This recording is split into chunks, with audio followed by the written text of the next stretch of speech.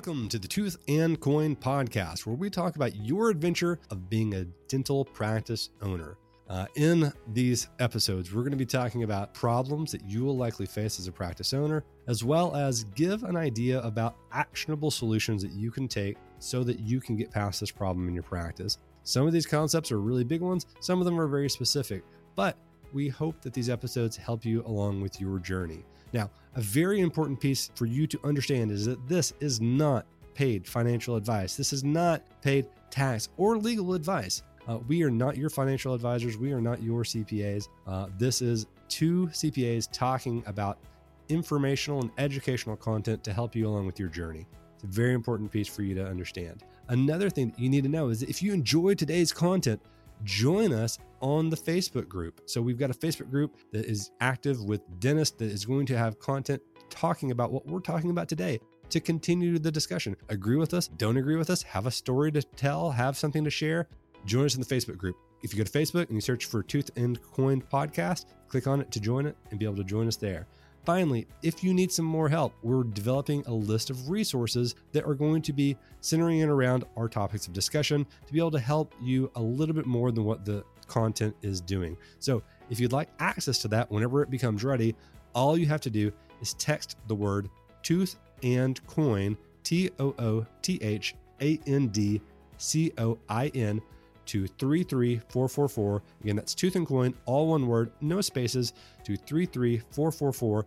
Reply with your email address, and we'll email you instructions on how to get into the Facebook group, as well as add you to the list to be able to send you those resources when they're available. And if they're available, we'll go ahead and send them to you as well. So on to today's episode. Hope you enjoy it. Hello, ambitious dentists. Today, I have with us a very, very special guest, in addition to my partner in crime, Mr. Joseph Rugger. So today we are doing something that's a little bit different, a little bit more fun that I think that you guys are going to enjoy. We are talking with someone who we've been lucky enough to be able to see their entire dental practice journey so far. And this person is Dr. Wes Buckman. So Dr. Wes, thank you for coming on today. Yeah, thanks, guys. Thanks for having me. Yeah. So for people that are listening that aren't familiar with people, dentist in Arkansas, Dr. Wes Buckman is acquired an office. We were lucky enough to be a part of that process. We've been able to see all the success that he's had with that process. So, Joseph and I we're talking about some really fun ideas for episodes. And, Joseph said that this would be a good thought this would be a good episode for us. So Joseph, why don't you take it away and just talk about what it is you're thinking that people will be able to get out of this conversation? All right. Thanks, Jonathan. Really, really excited to bring you a new episode on the Tooth and Coin podcast. We're really excited to talk to one of our good friends of Tooth and Coin. This is Dr. Wes Buckman, who is a practicing dentist, solo office in Central Arkansas. So I'm really, really excited to get a chance to kind of pick Dr. Wes's brain, learn a little bit more about his decision-making process and all of the things that kind of went into the first couple of years of practice ownership. So we're really, really looking forward to the conversation. Wes, thanks so much for joining us. We're happy to have you on the podcast. Yeah, I'm happy to be here. Wes, maybe why don't you kind of walk us through maybe the decision, so you worked as an associate at another practice, and there's quite a bit that goes into the decision to start your own business and to go out on your own and hang your own shingle and all of those things. Kind of as you look back on the last couple of years and on the decision to make the leap into practice ownership, maybe walk us through some of the bigger things that you were thinking, some things that were kind of big turning points for you, and walk us through how you made that decision. Yeah. First, I was fortunate enough to get out of dental school and have a very good associateship with a successful practice. And it couldn't have, at least financially, been a better scenario. It wasn't like I was scraping by or anything like that.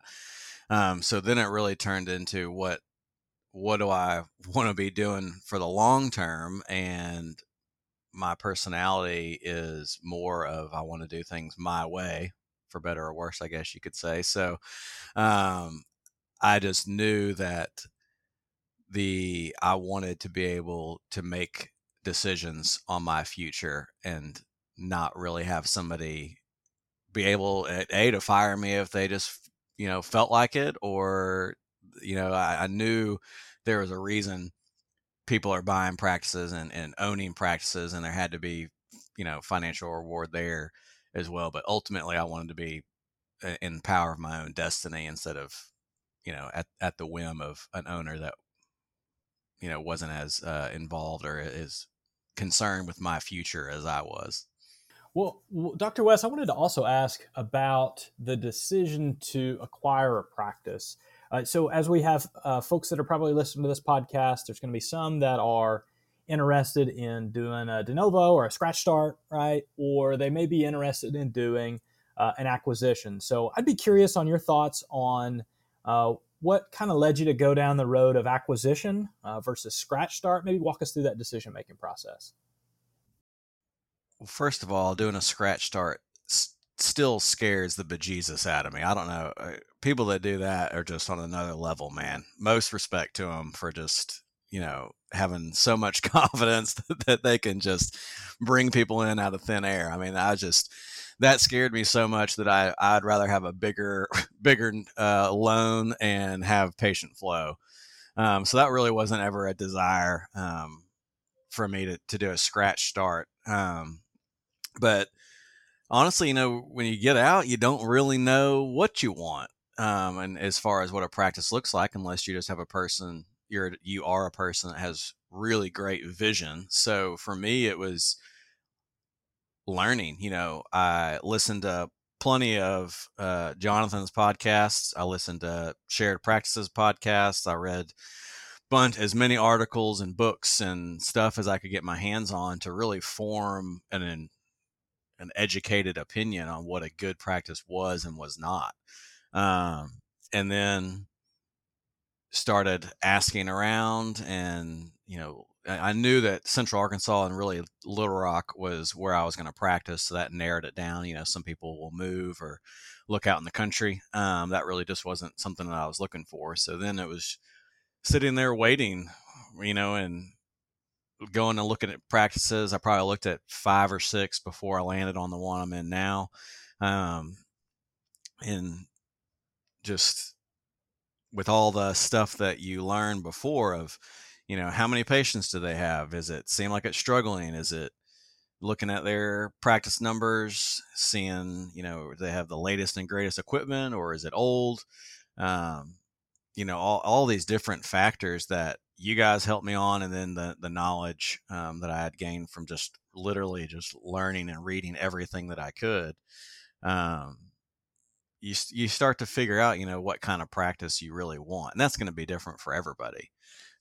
For me, it was important to have a bit bigger of a practice because I always wanted to have 2 doctors, me and one other one, or more, but me and one other one in the practice. So I was really looking for bigger practices from the get-go if I could do it. So yeah, those are probably the kind of what made me start going in that direction to come to this practice. All right, that's great. Thanks for that. I want to ask about something that we get a question on the CPA side kind of regularly. So the question is, hey, there's this piece of equipment that's coming up. My rep is in town, said that I can expense all of it for tax purposes. Should I buy it with cash? Should I use debt to finance it? Can you maybe kind of walk us through, like, as you're looking, and I'm not talking about changing the style of gloves that you wear, just, when you look at kind of some of the bigger purchases and the bigger decisions that you make as a practice owner, certainly on the CPA side, we can always guide you on the tax ramifications and all of those different pieces. But maybe walk us through kind of as a new business owner, maybe how you approached kind of some of those bigger decisions and how you made those decisions. If you could maybe walk us kind of through that decision-making process. Man, in my opinion, owning the practice is just so many little decisions, like it's not one big massive decision after deciding to buy the practice, of course, but so owning the practice is all these little decisions. So for me, it was more of an abstract thing of like realizing that I had to question each decision that was made and to seek out as many answers as possible. So just that general statement there has gotten me through a lot of when something would come up or looking at how something was done in the practice, saying, is this the right way to do it? And how do we get to the right way to do it? If I don't know, I start asking people. And luckily, our dental community overall is really nice and helpful and understanding. Especially the younger guys that were closer to your age. I have 3 or 4 or 5 fellow dentists that I especially called a lot in the beginning to ask them, how do you do this? How is this done? And just try to seek out as many answers as possible. Because at the end of the day, you guys are there to help. And then, your guys that are willing to help. And it just makes everything a lot easier if you're willing to seek out some answers. The other thing I was glad I really knew was another kind of abstract thing of just knowing that I was willing to put the work in. I wasn't scared to do it. And that's a really big thing I think all practice owners have to realize is there are just people that are not willing or built to take on that type of responsibility. And that's fine. If you're don't want to do it, then don't do it. Everybody talks about owning a practice, but at the end of the day, if that's not your style, you're going to be miserable doing this thing, because we are up here a lot more and taking care of a lot of different stuff. And so, as far as things that I really glad I knew, it's more general knowledge of personality and be willing to go the extra mile to make it right. Because clinically, it splinters in a lot of different stuff of how you want to run your practice, which would be different for everybody. Can you give us like an example of something specific that you have maybe even dealt with it today or in the last month that you're like, I didn't really think about me having to do this back when I was thinking about buying a business? Oh man.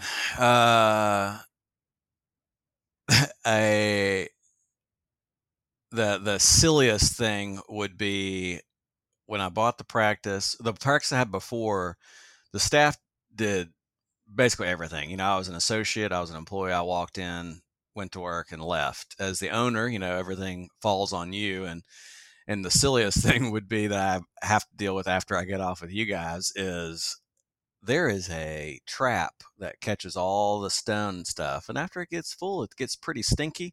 And I got to go dump that thing out, and it's going to be heavy and smelly and miserable for about 30 minutes while I do that. So that's probably the silliest thing. Hey, we are pulling the curtain all the way back on this podcast. So yeah, unless you just got a staff that does everything for you, and then my staff does so much. Don't get me wrong, but that's one of them that the doc before me did himself, and so I have acquired that fun task every little bit of time. I want to switch gears a little bit and talk to you about some things, some knowledge pieces. So, as you look back over the last couple of years of practice ownership, I'd be interested to know what are some things that you knew and you were prepared for, some things that you were really, really glad that you had spent the time and learned about and you knew about. What are some things that you thought you knew on the front end that you're really, really glad you spent some time learning about? Oh man, where do you begin? If you could just generalize it, it'd just be people, like if you hadn't been around long enough, you haven't met enough people. So like dealing with staff is, especially in the beginning, it's going to stress you out because you don't know them that well and you're trying to, and there's a lot of personality.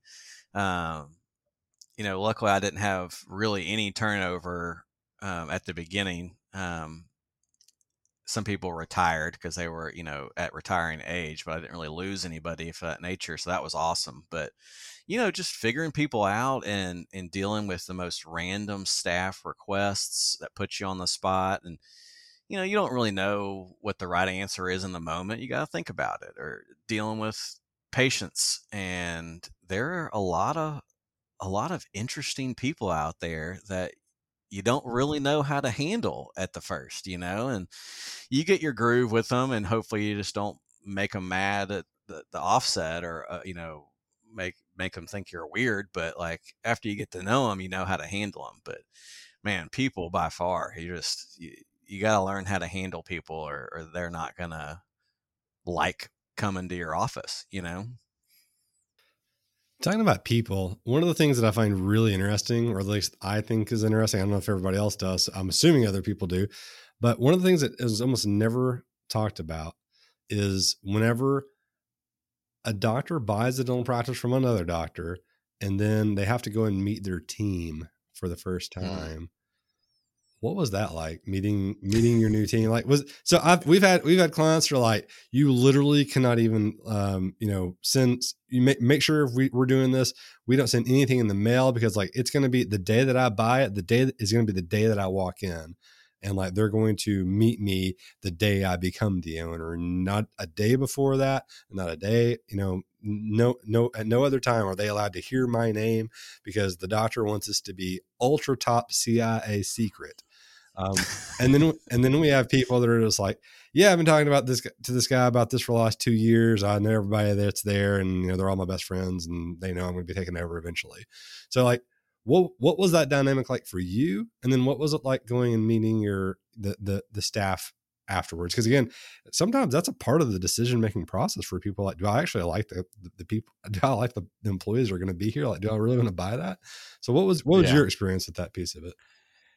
Well, my situation was unique in the fact that I had been a patient at this dental office before. And so not many people have that opportunity. So I have known, it was a 2-doctor practice. They ran them separately. I was the patient of one of them. And so I bought both and merged together. Right. So I didn't really know the other staff at all. And I really only knew the doctor and kind of one of the assistants, because I hadn't been back here since I've been away at school for, a decade. So I knew him already and had a great relationship, and they've been in retiring age for quite some time. So not as much as your second part of your example, but still they had flirted with the idea of retiring for a long time. And so the staff knew something was going to happen at some point. So mentally that it wasn't a surprise to them in that way. But we did it kind of down the middle as far as your 2 examples go, because we did send out a letter. The 2 doctors each wrote a letter to their patients, and then I wrote a letter that had my picture, all professional photo with my wife and Henry on it, and sent that out with that letter. So that was beneficial overall, because I got to give people a chance to see me before they saw me. And, some people I've heard advise against that because you're going to lose patients, or, you can make an argument for anything. But so after they announced it to the staff, and then right after, like it was either the day after or the Monday after, I had lunch with the staff and with those doctors there. And so I catered the lunch, and just basically gave them their resume beforehand and said, let's hang out and we'll run through questions, and kind of did it that way. And so I actually had 2 or 3 meetings before I really ever started to make sure all questions were answered and everybody was comfortable. And I kind of got a feel for if they had any issues or, special things going on with them or stuff like that. Talk to us about maybe some of the things that you wish you would have known going into practice ownership that you just kind of had to find out the hard way. Maybe walk us through some of those things that you figured out. Oh man, it's been a couple of years. I wish I would have written them down, because they did really throw me for a loop, because it was just the most random stuff. I'm just bought the practice. I don't have my office manual in place yet. Everything locked down. And so it was just, one was a lady that was nearing retirement age, and she had, family stuff that would take her out of the office. And so she just asked like a very blunt, she's super sweet lady, but she asked me just a very blunt question of, am I going to like allow her to take off whenever she wants? And it was, like, I guess, I don't know. Like, I mean, there's vacation days, I don't really know what you're asking, or there's a lot of questions about what are you going to change? What are you going to keep the same?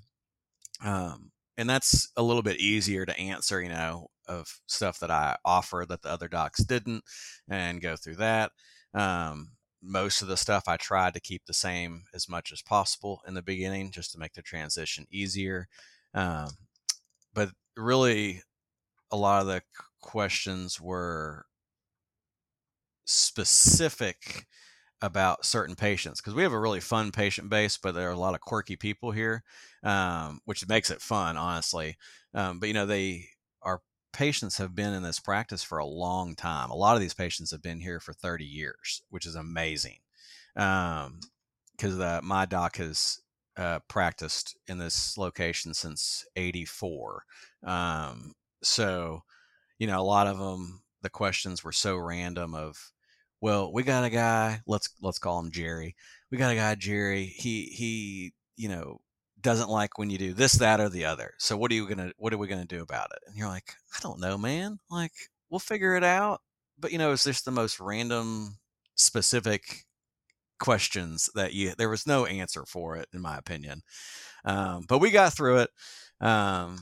The hardest parts were the kind of the meetings after, and going through when I did start to change stuff, and making sure the staff was on board with that, and comfortable with the changes, and answering their concerns and things like that. Give us some examples of that. Like, what were some of the changes that you felt like you needed to make after you took over the practice? This practice, you could just say it was older in general. New equipment hadn't really been bought in quite some time. Still paper charts. The Pano machine was still film. All that pretty much sums it up to a lot of younger docs. And so I knew the way that I practice, and Joseph can attest to our many conversations. I like technology, and I like things to be efficient and run smoothly, and look good as well, right? So the reason you chose us as CPAs, right? Because we look good. Exactly, right? Exactly. I looked for the best looking CPAs, dental CPAs. Third best in the state of Arkansas right here. And so I had learned through all the stuff that I read, and my prep on owning a practice was try to start with stuff that will have the highest ROI with the least patient impact, or disturbance, you could say. And I kind of took that to heart. So, we changed the phone systems, because we were still sending out postcards in the mail to remind you of your appointments or your need to schedule. And that costs surprisingly a lot of money if you have a lot of patients, and we're a 2-doctor practice. So I was like, why don't we just change the phones, do text messages, and save a bunch of money on postage, which we did, and it was awesome. So we moved to Weave. That improved the internet and the phones as well, because I remember calling right before I started, and it sounded like it was raining on the phone. And I was like, what is that sound on this phone? And they're like, oh yeah, it does that every, little while, and we can't hear the patient, so we just ask them to call back. And I was like, that is unacceptable. Like, this is the silliest thing. So we changed the phones, got Weave. We got a new Pano machine, and I knew I wanted to do endo and end up placing implants. So we got a CBCT machine. And before I bought it, we started looking, and these guys with the film Pano hadn't really been taking any Panos. So, buying a CBCT machine that does Panos and getting back on a regular schedule doing those with the patients, I mean, it was a no-brainer at that point that the machine would pay for itself in a short amount of time. So those are the first two big ones. And then we moved to change the practice management software. We were using SoftDent before, and I felt like I was using Windows 94. So we moved to Denticon because honestly, it was between a few of them, and I had used Denticon at my previous job, and the office manager that I was stealing from another office, she uses Denticon as well. So it was just a natural fit, and so we kind of ran with that. So getting rid of the paper charts, just modernizing the office in general were big ones. So the practice management software was the biggest hurdle because these people have been using paper charts for 30 plus years, and so that was very difficult to get everybody comfortable and efficient at using modern practice management software. Yeah, I find that usually is a very disruptive change internally for dental practices. But looking back on it, most people are like, "Yeah, that was a necessity. We had to do that at some point," and for sure, and think it's a good thing at the end of the day. So that's fantastic. So to frame this too, we didn't do this at the beginning, probably to start the conversation off. About how long ago was it that you bought this practice? Yeah, we bought it. I started November 4th, my birthday, in 2019. So it was a great birthday to begin. And we had worked on it for, I think, about 5 or 6 months before. It was maybe shorter. It was a pretty decent time frame. I mean, we've had people that will call me and they'll be like, "Yeah, I need someone to help me buy a dental practice," and I'll be like, "Well, when are you trying to close by?" Like, "Well, today is the 12th. By the 16th." I'm like, "Well, expectations are not going to be met if you're trying to get help with that." No, but you are. It was longer because I had to wait 6 months at my previous job, so it was longer than 6 months. Yeah, we had a lot of time to think about it. So in terms of just framing it for the listeners too, all these changes that have happened, again, this was a two doctor dental practice you bought, and now you are the sole owner of a 2-doctor dental practice. Giving some vagueness to it, just to tell people the success that you've had in this dental practice, I would say it's you're seeing right now from whenever you took over, again, using a wide range here, somewhere between like a 30% and 70% growth from over that 2-year period. Because we're not even to 2 years yet, but about a 2-year period. Right. Yeah, we're definitely tracking to be in that range of increase in revenue with keeping the staff, adding just one staff since I came on. So we've been able to really get going, and that's honestly these older guys are great dentists. They just haven't had to work as hard as a younger guy does, So we're a little bit hungrier. We want to move a little bit more and work a little bit harder. But we've just made some changes like that, and just how we schedule, which has helped with the Denticon being our software, and bringing in our office manager that's just a rock star. That has helped fuel that growth for sure. So we're on track to be quite a bit bigger than when we started. So we've been really happy with it. Well, and I'll just say this, and we mentioned this before the podcast started, I wanted to use wide numbers because we don't want everyone knowing all of what's going on with you. But there are some influencers that are out there that will say they'll have, these giant numbers of growth and giant, like 100% growth year over year and all these other things. And like, we have this unique perspective where, we're accountants and CPAs. We know a lot of, we can see behind the curtains for some people sometimes. Those numbers aren't always, what they seem. You always hear, I hear this from a lot of people actually, that are, people that are in the industry, that are on the consulting side, and things like that. And I hear people that are listeners that are talking about influencers that are saying like, they said they did this, but it was really only this. When I'm to the listeners out there, this was not a small practice that was just all of a sudden that grew this amount. This was a significant amount of growth. And so, for you, Dr. West, if you were to start this all over again, what would it be that you would look for in a practice? Assuming you didn't buy this one, what would it be that, knowing what you know now, what would it that you'd be searching for in a practice to buy? It's kind of an odd question because you already own this one. So, but just pretend like you don't own it anymore and you're not allowed to buy this practice again. Given that you've had such success with the practice you've gotten, what would you look for in a new practice? Yeah. Man, so every practice for every dentist is going to look different. I know a guy that down in Louisiana that bought a smaller practice, but it was almost fee for service. And so he's kept it really small and has been very successful in that way. So that might look different. But for me, if I had to do it again and not this one,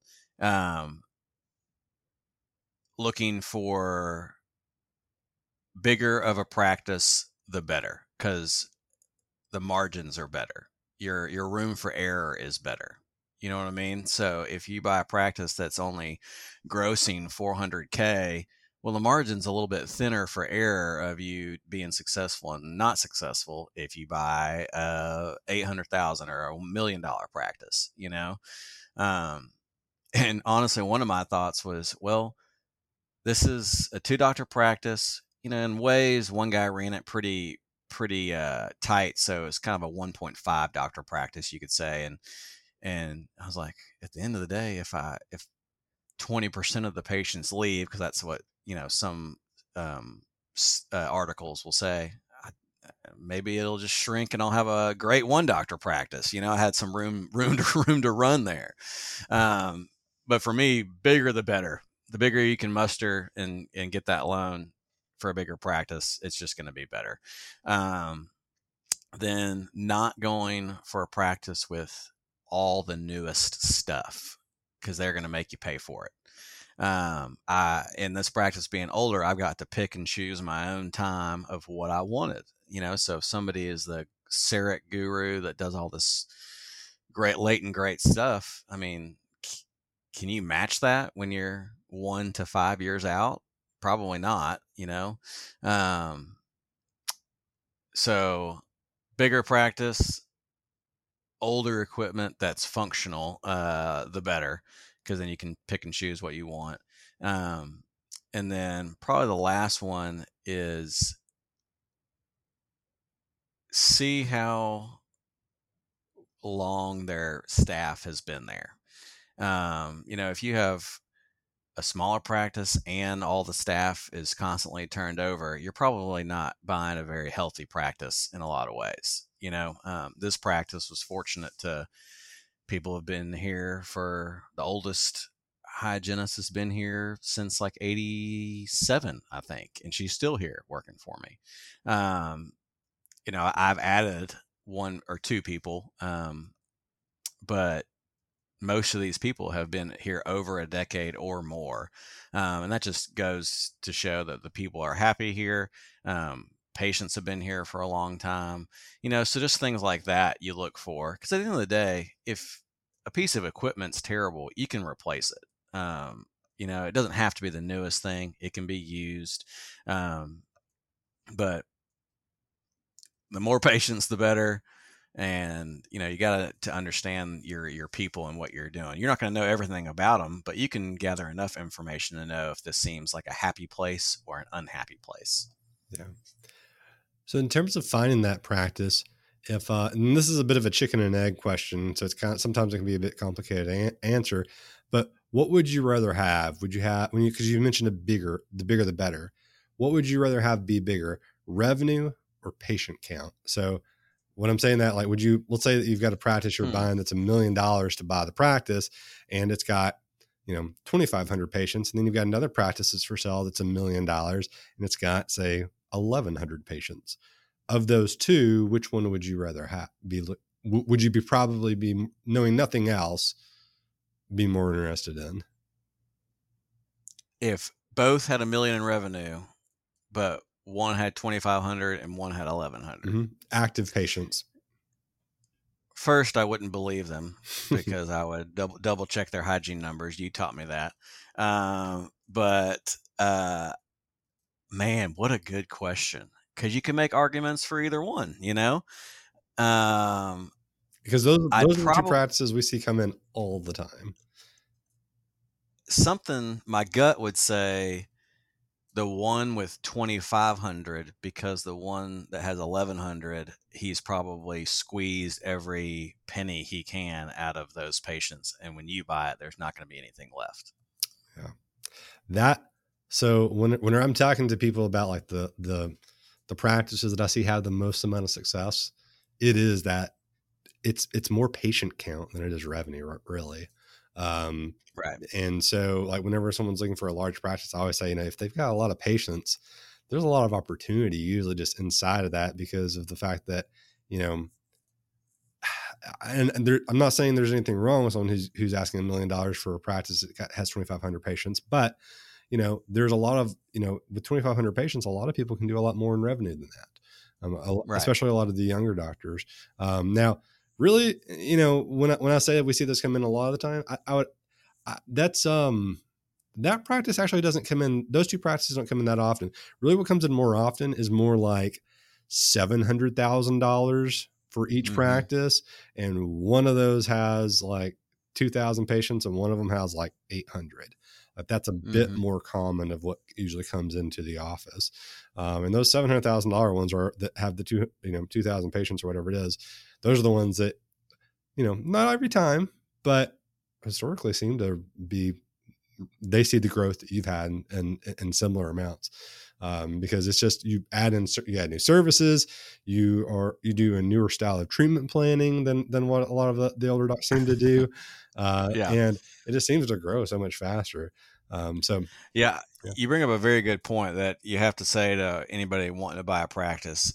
One of the things that I did miss was look for a practice that you can add skills, add services. I mean, that's the quickest and arguably least expensive way to grow your practice immediately, right? Like if you have a crown and bridge guy, he may have done all the crowns, but he's not doing any of the endo or any of the harder oral surgery or, implants, Invisalign. Those are, if you can get your training in those things as early as possible, you're going to be so much better off in the long run. Yeah. You're going to get tired of doing quadrants of composite fillings for an hour when you could place an implant for less than an hour and make a significantly more amount of money. Yeah. Oh yeah. So let's, another question for this is, if let's assume you go out and you did find another practice that's got, let's say it's that $1 million practice, 2,500 patients. And, it looks fairly similar to, the day that you start, a lot of things go the same way that we just talked about. In terms of what you went through, buying the practice, meeting the staff, getting the patients turned over, adding services, things like that.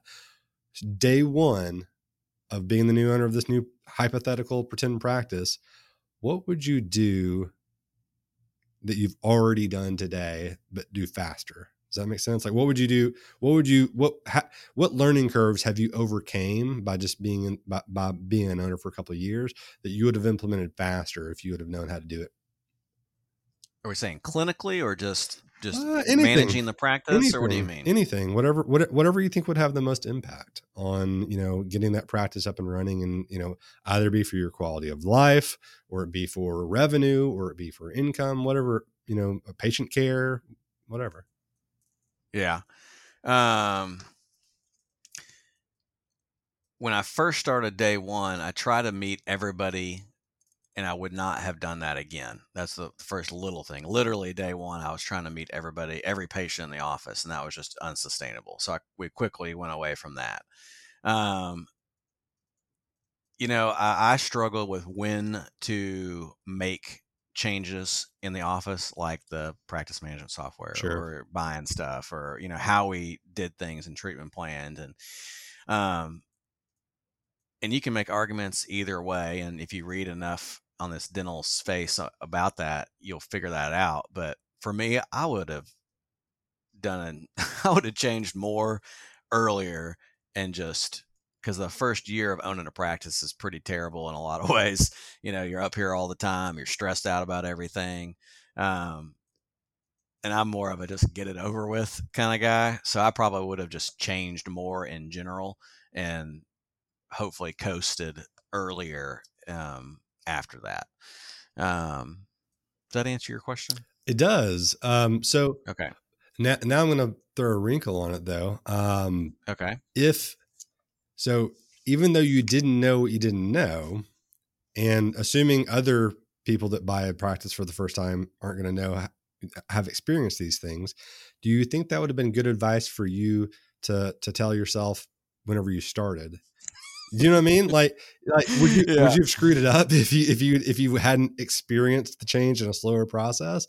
Like, would you tell the guy next door that's going to be buying a practice, hey, start changing this stuff early on? Because the common thread, if you go ask anybody, they're all like, give it 6 months, don't change anything, right? And then after 6 months, then start changing things. Like, what I mean is that? Do you think that was? I think that's probably the safest advice for most people. Especially if they're a first time practice owner. But I would think that if you're a second time practice owner, that probably should be fine to go ahead and start changing stuff, right? I would think so. I think part of that 6-month buffer is just get your bearings right. You got a lot going on, but now that I'm on the other side of it, I don't remember that anymore. Sure. It's kind of like you're having your kid, kind of don't remember all the sleepless nights as vividly as when they first happened. I guess I would still tell them to do it quickly, just because, in a way, what are you waiting on? Mm-hmm. I mean, if your staff's on board, if you're already having staff struggles or you're dealing with some bigger issues, of course, use some judgment and wait. But if things are going well, and this isn't going to turn the practice upside down, like if you're going to just fire half your staff or something. I mean, if you're just making changes, just do it. You're not going to really regret it, because you're going to deal with it now or you're going to deal with it later. And at the end of the day, you want to run your practice the way that you want to run it. You don't want to feel like you're cooking in somebody else's kitchen the whole time, and that was the thing for me, is get this thing how I want it, so I feel like it's mine and not like I'm borrowing it from the last guy. Yeah, I love that answer. So, and I think that's really good advice for everybody that's listening. Is there any other advice that you can think of that if you wish you would have known before this whole process started? Oh man, we should have a much longer podcast, because we can keep going on this stuff, man. I know, right? Advice: if you think that you're ready to buy a practice and you find what you think is a good one, and Tooth and Coin will help you do that. That's not an official plug, but it is a plug. Do it. You're going to be stressed, fine, but it is, in my opinion, totally worth it to own the practice. If that's your desire, just do it, make it your own. You'll be happier if you do. And seek out as much help as you possibly can. Like, at the end of the day, I can ask you guys as many questions as I can. I did it a lot at the beginning, and you guys helped. I asked a lot of friends that were dentists that own practices what they do. I went on the message boards and filtered out all the crazy stuff, but try to find answers there, because at the end of the day, you don't know that much about business, especially as dentists, because we take 1 hour or so of business classes in dental school. Oh, yeah. So just don't be afraid to ask questions. Like anybody listening, I will be happy to talk to them and run them through more specifics of what we're doing or what we had, and answer questions, because there's a lot of decisions that are all small that have to be made, like, when do I buy this big thing? When do I buy these small things? What kind of vendors deals are there? How do I compete with, the buying power of corporate dentistry? there's a lot of BS that you have to kind of filter through. But more questions, the better, man, because most of the time people want you to be successful. So just ask as many questions as you can. I love it. So you mentioned a few earlier, but what are some resources for people that are trying to figure this out? You mentioned my old podcast, Start Your Dental Practice. You mentioned Shared Practices, which we're really big fans of those guys. What are some other resources that you found helpful, like any books or any, specific forums or anything like that? Well, I think the shared podcasts would be like the second biggest one, because they were just so comprehensive. I mean, that podcast has been going on for forever. So reading all of that, or excuse me, listening to all of that, they hit on so many different topics that you feel like you have a decent idea of what's going on, and they're not trying to sell you anything. So in the podcast, at least. So, I mean, it's really beneficial. I'd say if you want to own a practice, that's one of the ones that you should be doing. As far as books go, I wish I had a better memory, but I don't have any books on hand. It's been 2 years, and I try to read a lot of books, but I tend to read half of it and then put it on the nightstand and then forget about it. Me too. Once I started having kids, I stopped being able to actually read books. I don't know. Oh yeah. It's been 2 pages in and you're asleep. I know, right? And then internet stuff, Dental Town's a crazy world if you get into it, but if you read enough, you can start to filter out, a lot of the craziness. And then, Dental Economics is a great magazine and in internet space. Those will probably be the big ones. And then you can find anything on YouTube, so. Do you remember any posters on Dental Town specifically? Like if you saw they had a post, you're like, I'm going to read this one. Oh man, I need to get back on there and see. I haven't been on there in a while either. I should probably be on there more.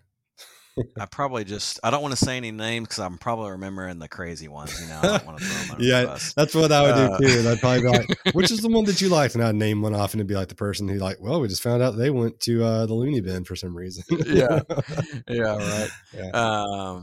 Like I mixed a name up. Yeah. So, okay, cool. Yeah. Let's not throw anybody under the bus by accident. Sounds good. Okay.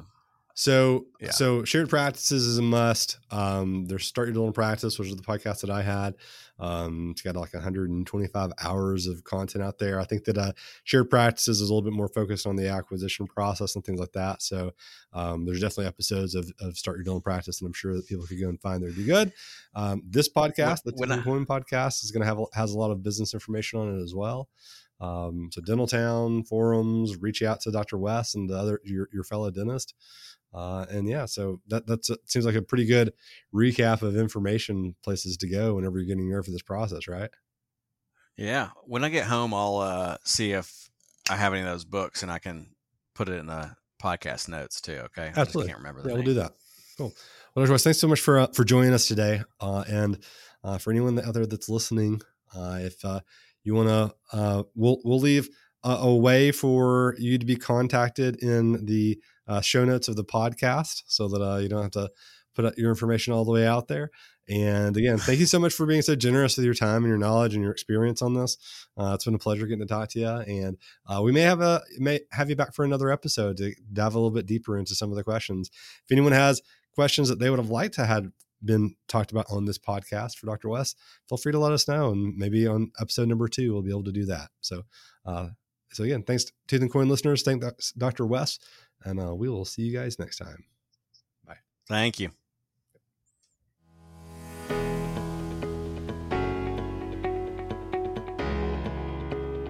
That's it for today, guys. I hope you enjoyed this episode of the Tooth and Coin podcast. If you are going to be a practice owner or a new practice owner and you're interested in CPA services, head on over to toothandcoin.com. where you can check out more about our CPA services. We help out around 250 offices around the country and would love to be able to have the discussion about how we could help your new practice. We do specialize in new practice owners, so people that are about to be an owner of a practice they're acquiring, about to be an owner of a practice they are starting up, or has become an owner in the past 5 years. That is our specialty. We'd love to be able to talk to you about how we could help you in your services with your tax and accounting services. And if you enjoyed today's episode, again, go to the Facebook group, talk to us about what we've talked about, join in on the discussion, and let's create an environment where we can talk about some of these things so that we can all help each other get through these things together so that this adventure of business ownership is more fun, more productive, and better in the long term. Lastly, if you want access to those resources that we are currently building, just text the word Tooth and Coin to 33444. That's Tooth and Coin, no spaces, TOOTHANDCOIN to 33444. Reply with your email address. We'll send you the instructions in the Facebook group. We'll send you the resources when they're available, and we will see you next week.